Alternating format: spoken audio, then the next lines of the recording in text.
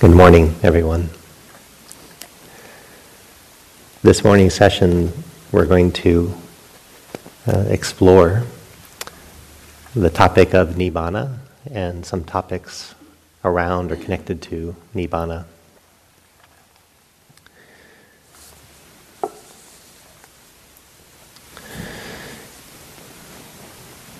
One way into this conversation and this exploration was given by one of your fellow students in big bold letters outside on one of the whiteboards. The goal in Theravadan Buddhism to attain Nibbana and therefore arahantship seemingly poses a quandary. It smacks of striving, achieving, attaining as something to become, a self. The idea of staying steady on the path with an intention or aim of Nibbana that leads to the role of a bodhisattva seems more palatable and in alignment with selflessness or selfless service and compassion for humanity. How does a practitioner remedy or choose?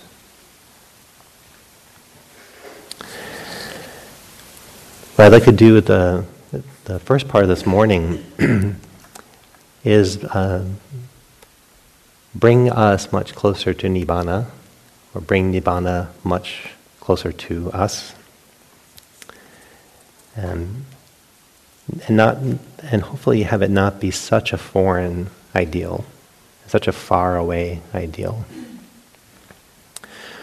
One of the problems is that we're beings stuck in the view that's stuck within dependent origination.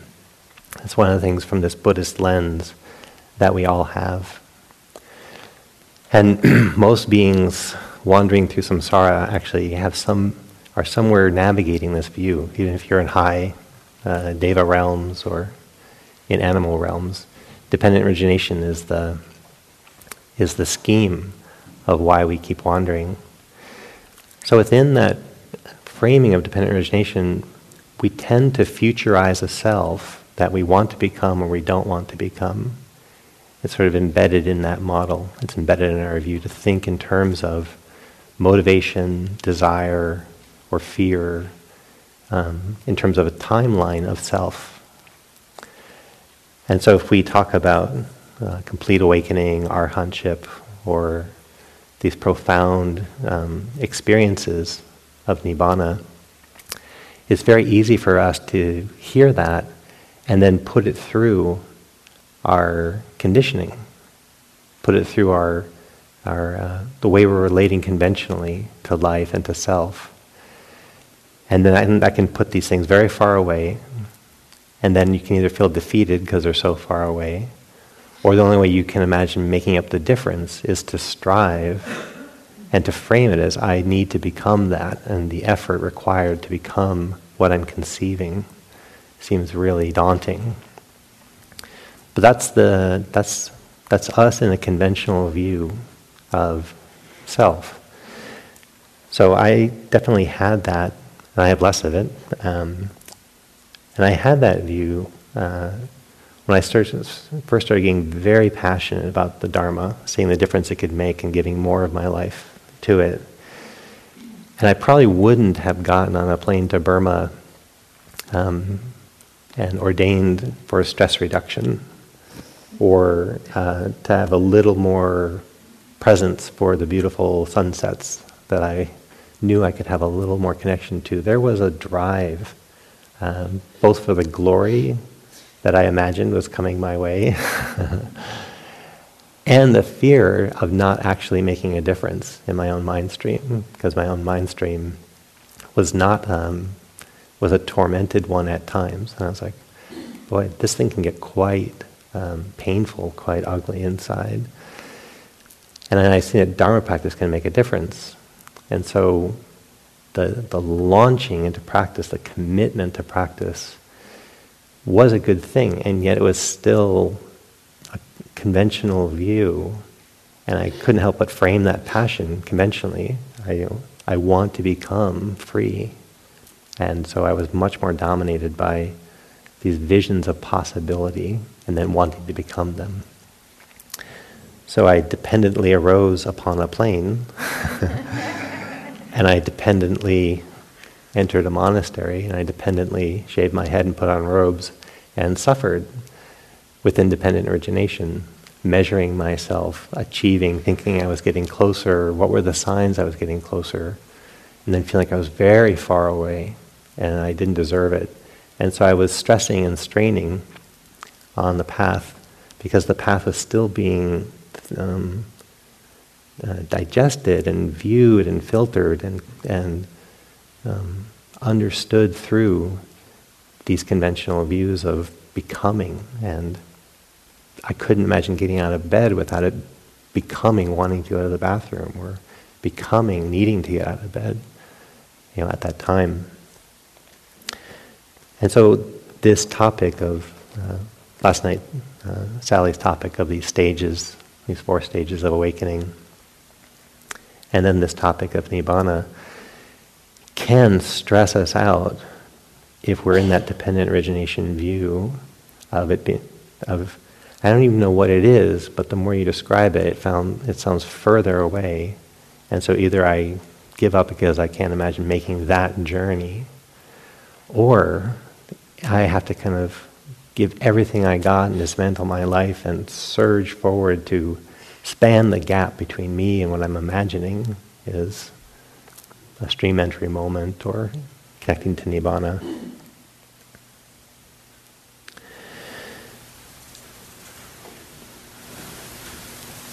As we're willing to practice, motivated by just wanting to love people in our lives better, or stress reduction, or motivated by these ideals and feeling the possibility of greater capacities of heart and mind, along the way, dependent origination gets weaker, and our being dominated by self and this storyline that we feel imprisoned within, that we're trying to work out, it gets lighter. And from that, we're not as bound by it. Into the path you can actually see what is happening. When I was younger, I couldn't see what was happening. I could only kind of take my best guess at it. And then my best guess at it was still, had that conventional view of becoming, very dominated by becoming. As I practiced, I didn't know, I started thinking, well, I don't know about way down the road. I don't really know about Nibbana. I don't know about being an arahant. But being is becoming more accessible. Resting is becoming more accessible. There's a fullness of heart. There's a fullness of patience. My connections to other people is getting sweeter. I'm not as tormented inside. So I don't know about these ultimate things, but there's a being space that's quite beautiful, and that's validating enough. I'll keep going just to have more of that. And it turns out that actually is the taste and the flavor of a free heart and mind.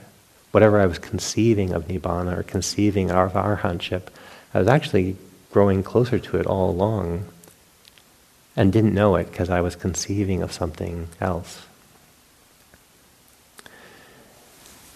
So going to Sally's topic last night and hearing about these fetters that get uprooted, those may actually be distinct experiences that will happen for you if you keep practicing. But you don't it's not helpful to obsess about them or to strain for them.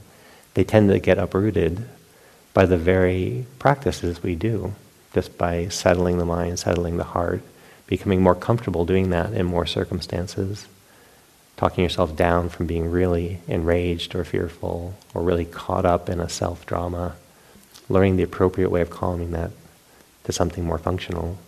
That's actually the work. That's actually the direction of what being an arahant is finally like, as best I can guess. And it's also the mind stream that's less fraught, that's less caught by greed, hate, or delusion, that's less tormented, less haggard. That mind stream is very close to Nibbana.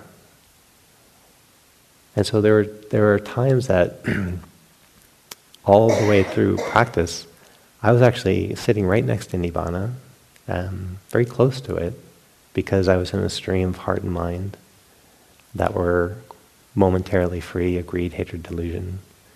And then greed, hatred, delusion would roll in, and I'd get further from Nibbana.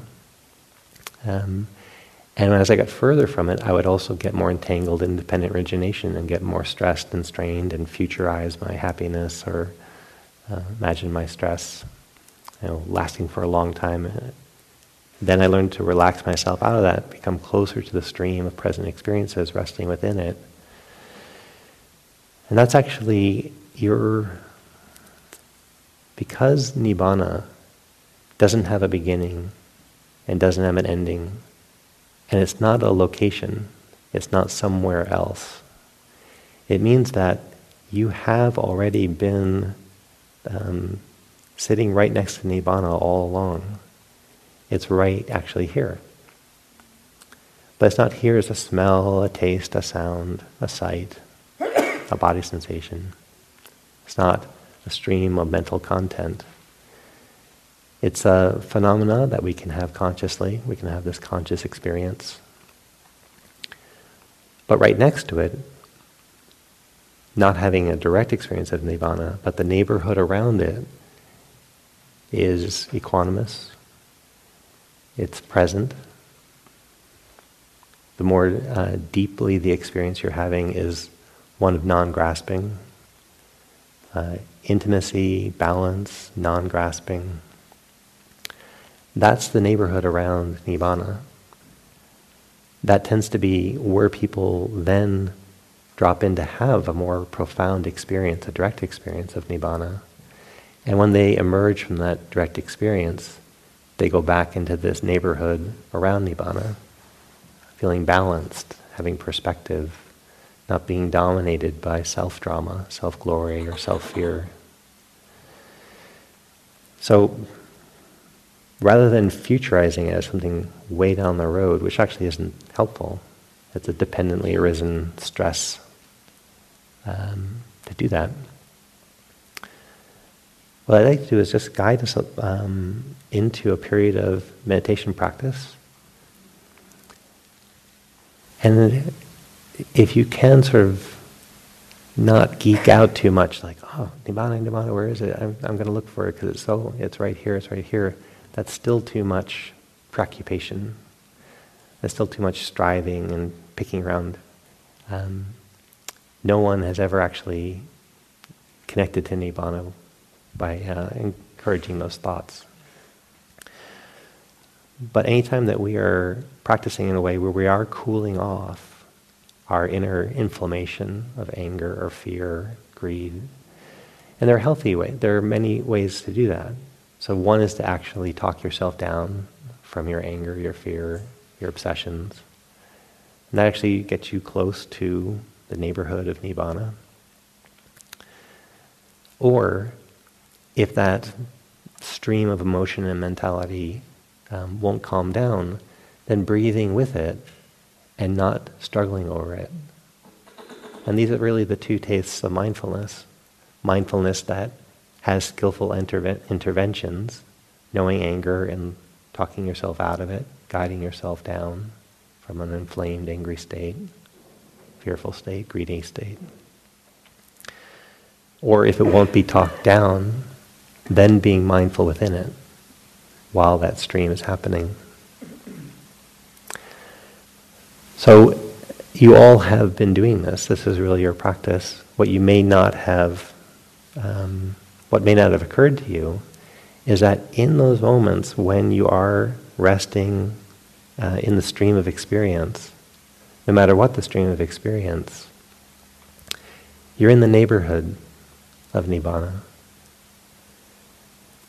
And that's why it's not that far away. That's why it's not to conceive of it as 30 years after ordination and living in a cave and giving up everything I care about, then maybe not, this thing will happen. why that mindset is common but not helpful is that it's not about 30 years down the road, it's just ever more resting intimately in the stream of present experiences and growing our capacity to stay intimate without reactivity of wanting, obsessing, pushing away, fear, envy, or a type of deluded or confused relationship to the stream of experience, perceiving it incorrectly. So the more we perceive what's happening correctly, the more the forces of greed and hatred have subsided, the more we're intimate with our experience, but it's not colored by craving and clinging. That's the neighborhood of Nibbana. And it's as that deepens, the threshold between that experience and a more concrete, tangible experience of Nibbana, that threshold is thinning. And what we don't know is when that thins so much that we actually then get to have a stream of experience where we are connected to Nibbana. It's very clear, it's validating, it has qualities. We can talk about that Nibbana experience.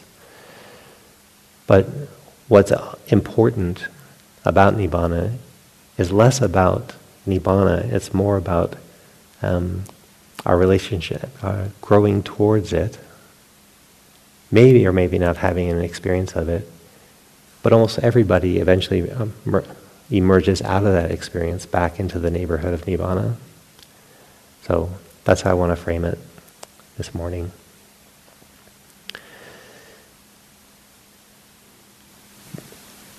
I would like there to be some room for discussion and clarification, and there's some interesting things to talk about. And this morning I thought we would also have practice so that we didn't talk about Nibbana, and in talking about Nibbana, moved out of the neighborhood of Nibbana into a lot of conception and a lot of confusion, and how could this be true, and I heard this, but then they said that. Sometimes those questions do clarify the neighborhood, and they kind of help you get oriented towards a stream of non-clinging, a stream of intimacy without reactivity. So that does help you kind of find the address, the GPS towards non-clinging, the GPS of freedom, the GPS of Nibbana. But sometimes you can get into a type of questioning and struggle around the very topic of Nibbana, and that very mode of approaching it actually drives you away from the experience. And so your questioning mind is more and more confused and agitated by the topic, rather than being drawn towards non-clinging, towards freedom. So that's why I wanted to have us do a lot of practice this morning together, quiet practice, and then some conversations, and then we'll do more practice. So that's how the morning will go.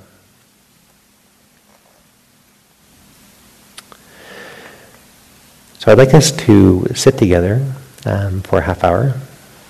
And if you want to stand up for a second to relieve your body, bring some ease.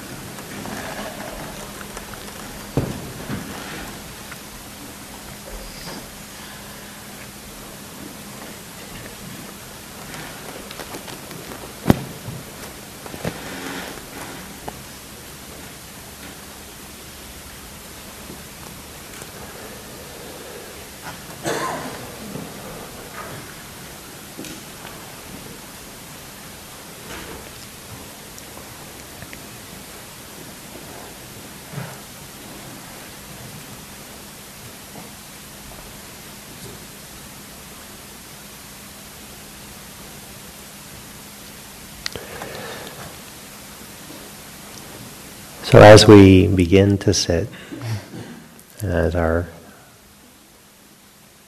community members drift back into the room, I want to point us towards the attitude to which we practice. Practice is hopefully not driven by, not dominated by an urge or an energy within that this practice should become something.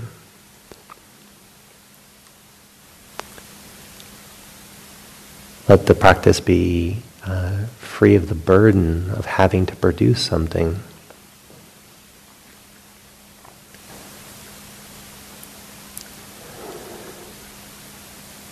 A big change for me in my practice is when I shift my attitude from the image I had when I was with Sayadaw U Pandita. I felt like I was on a rowboat on a big river, and I was straining to row downstream, trying to get somewhere. And as I began to work with Pauk Sayadaw and the nuns and the monks there, the advice I got, I felt like I finally relaxed my relationship to the oars, and at times even folded the oars into the boat, and learned to rest in a boat that was being carried by the river.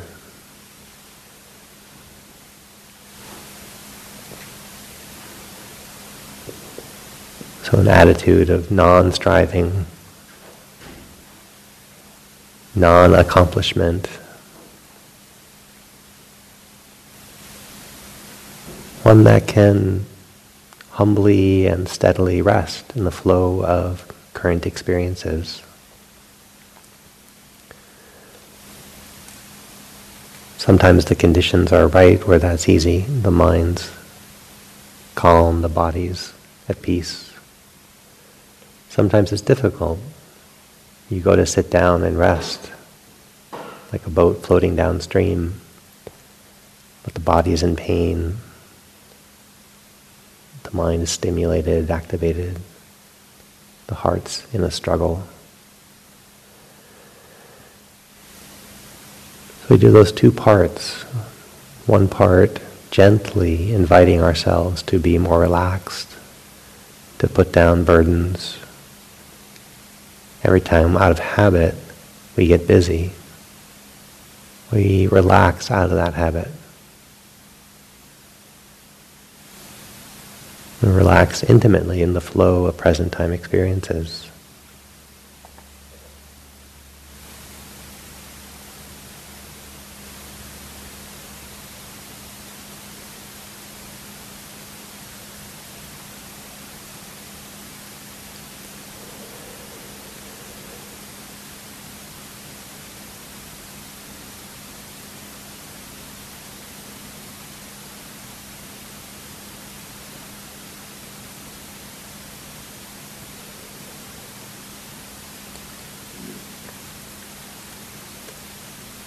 The second part of the image that worked for me at least was to sit on a boat flowing down a river.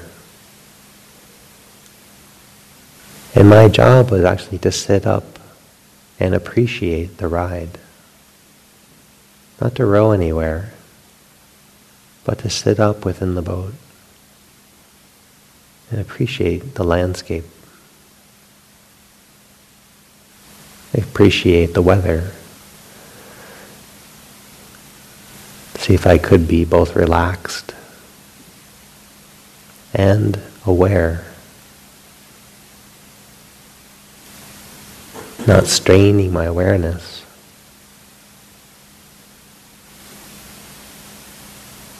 But as aware as I naturally could be while remaining relaxed.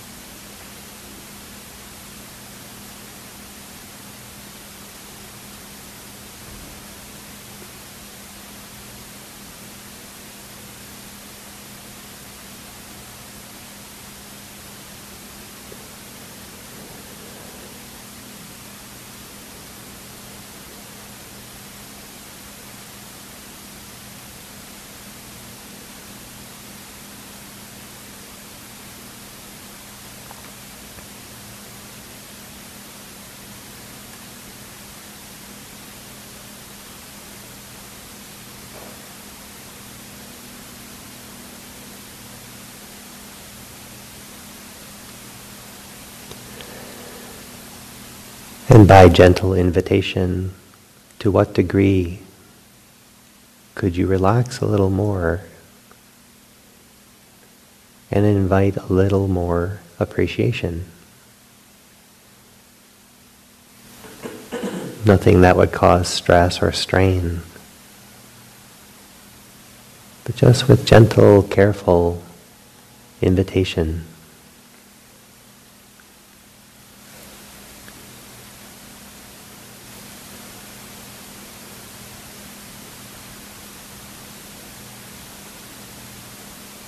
Would an attitude of acceptance be helpful if there is something where there is struggle?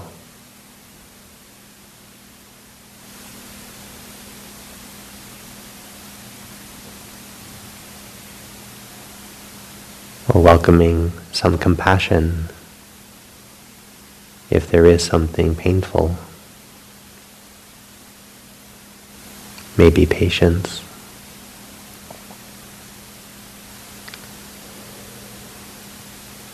Whatever helps you rest in this stream of experience. But rest wakefully.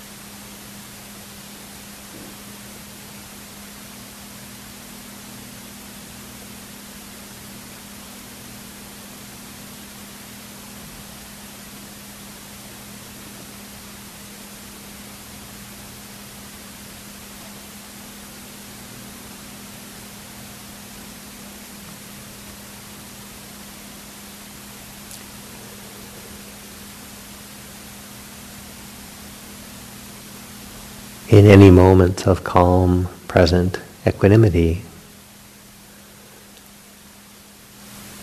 especially if it's humble, without a big drama of self story.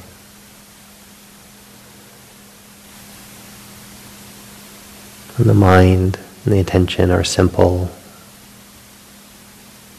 content,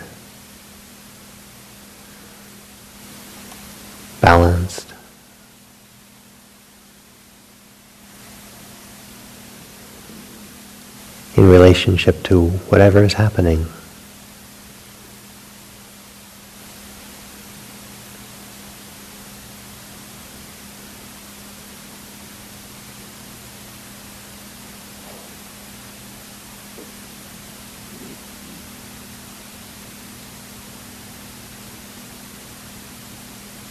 This is a mind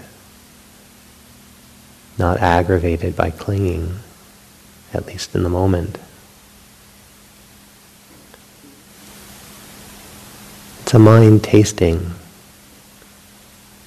the peace of the third noble truth. It's a mind and a heart in the neighborhood of Nibbana.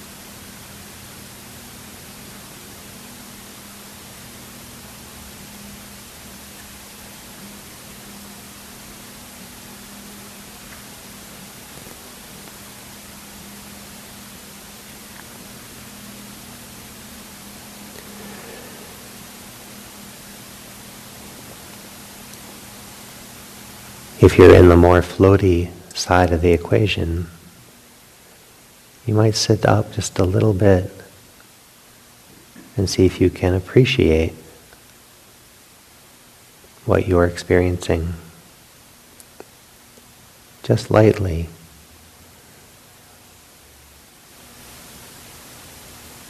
Relaxed and aware.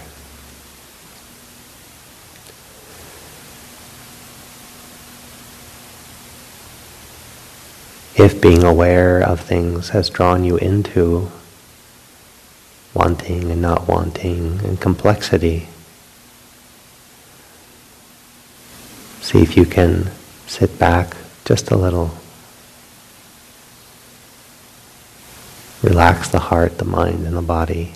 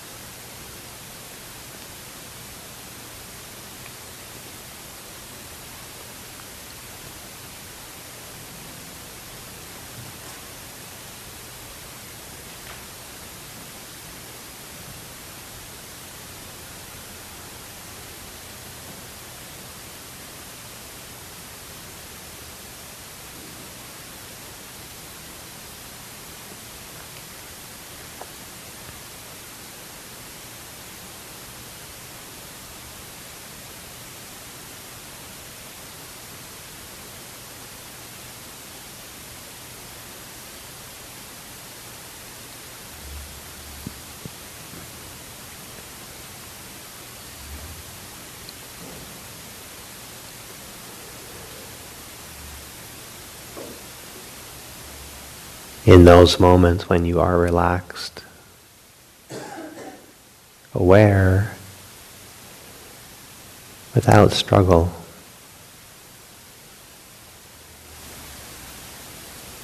In those moments, you're in the neighborhood. You're in the neighborhood of Nibbana.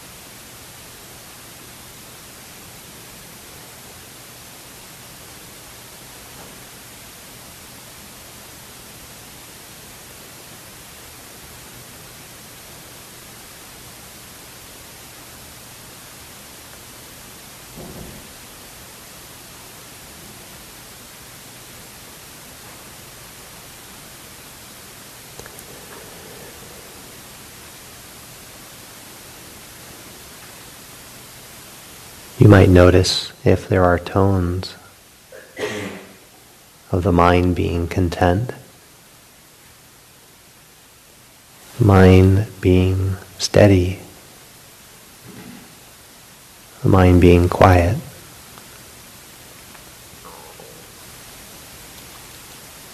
These may not dominate your experience, but they might be a part of what you're experiencing. A little more calm, a little more quiet.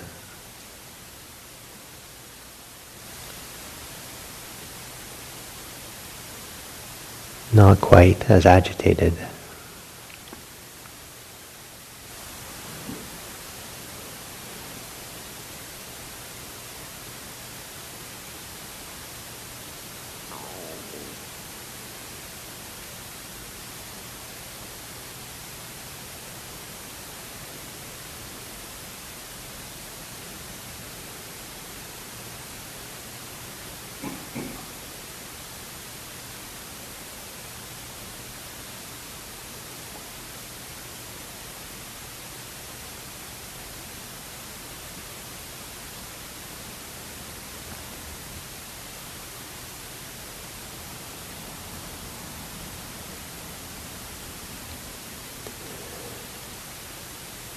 And in those moments, Nibbana is not far away.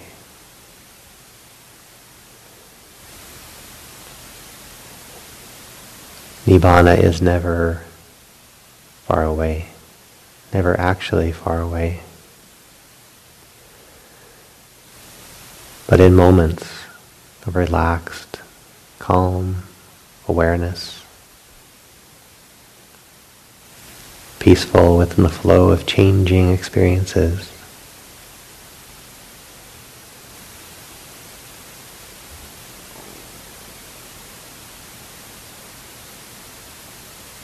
right in the middle of daily life.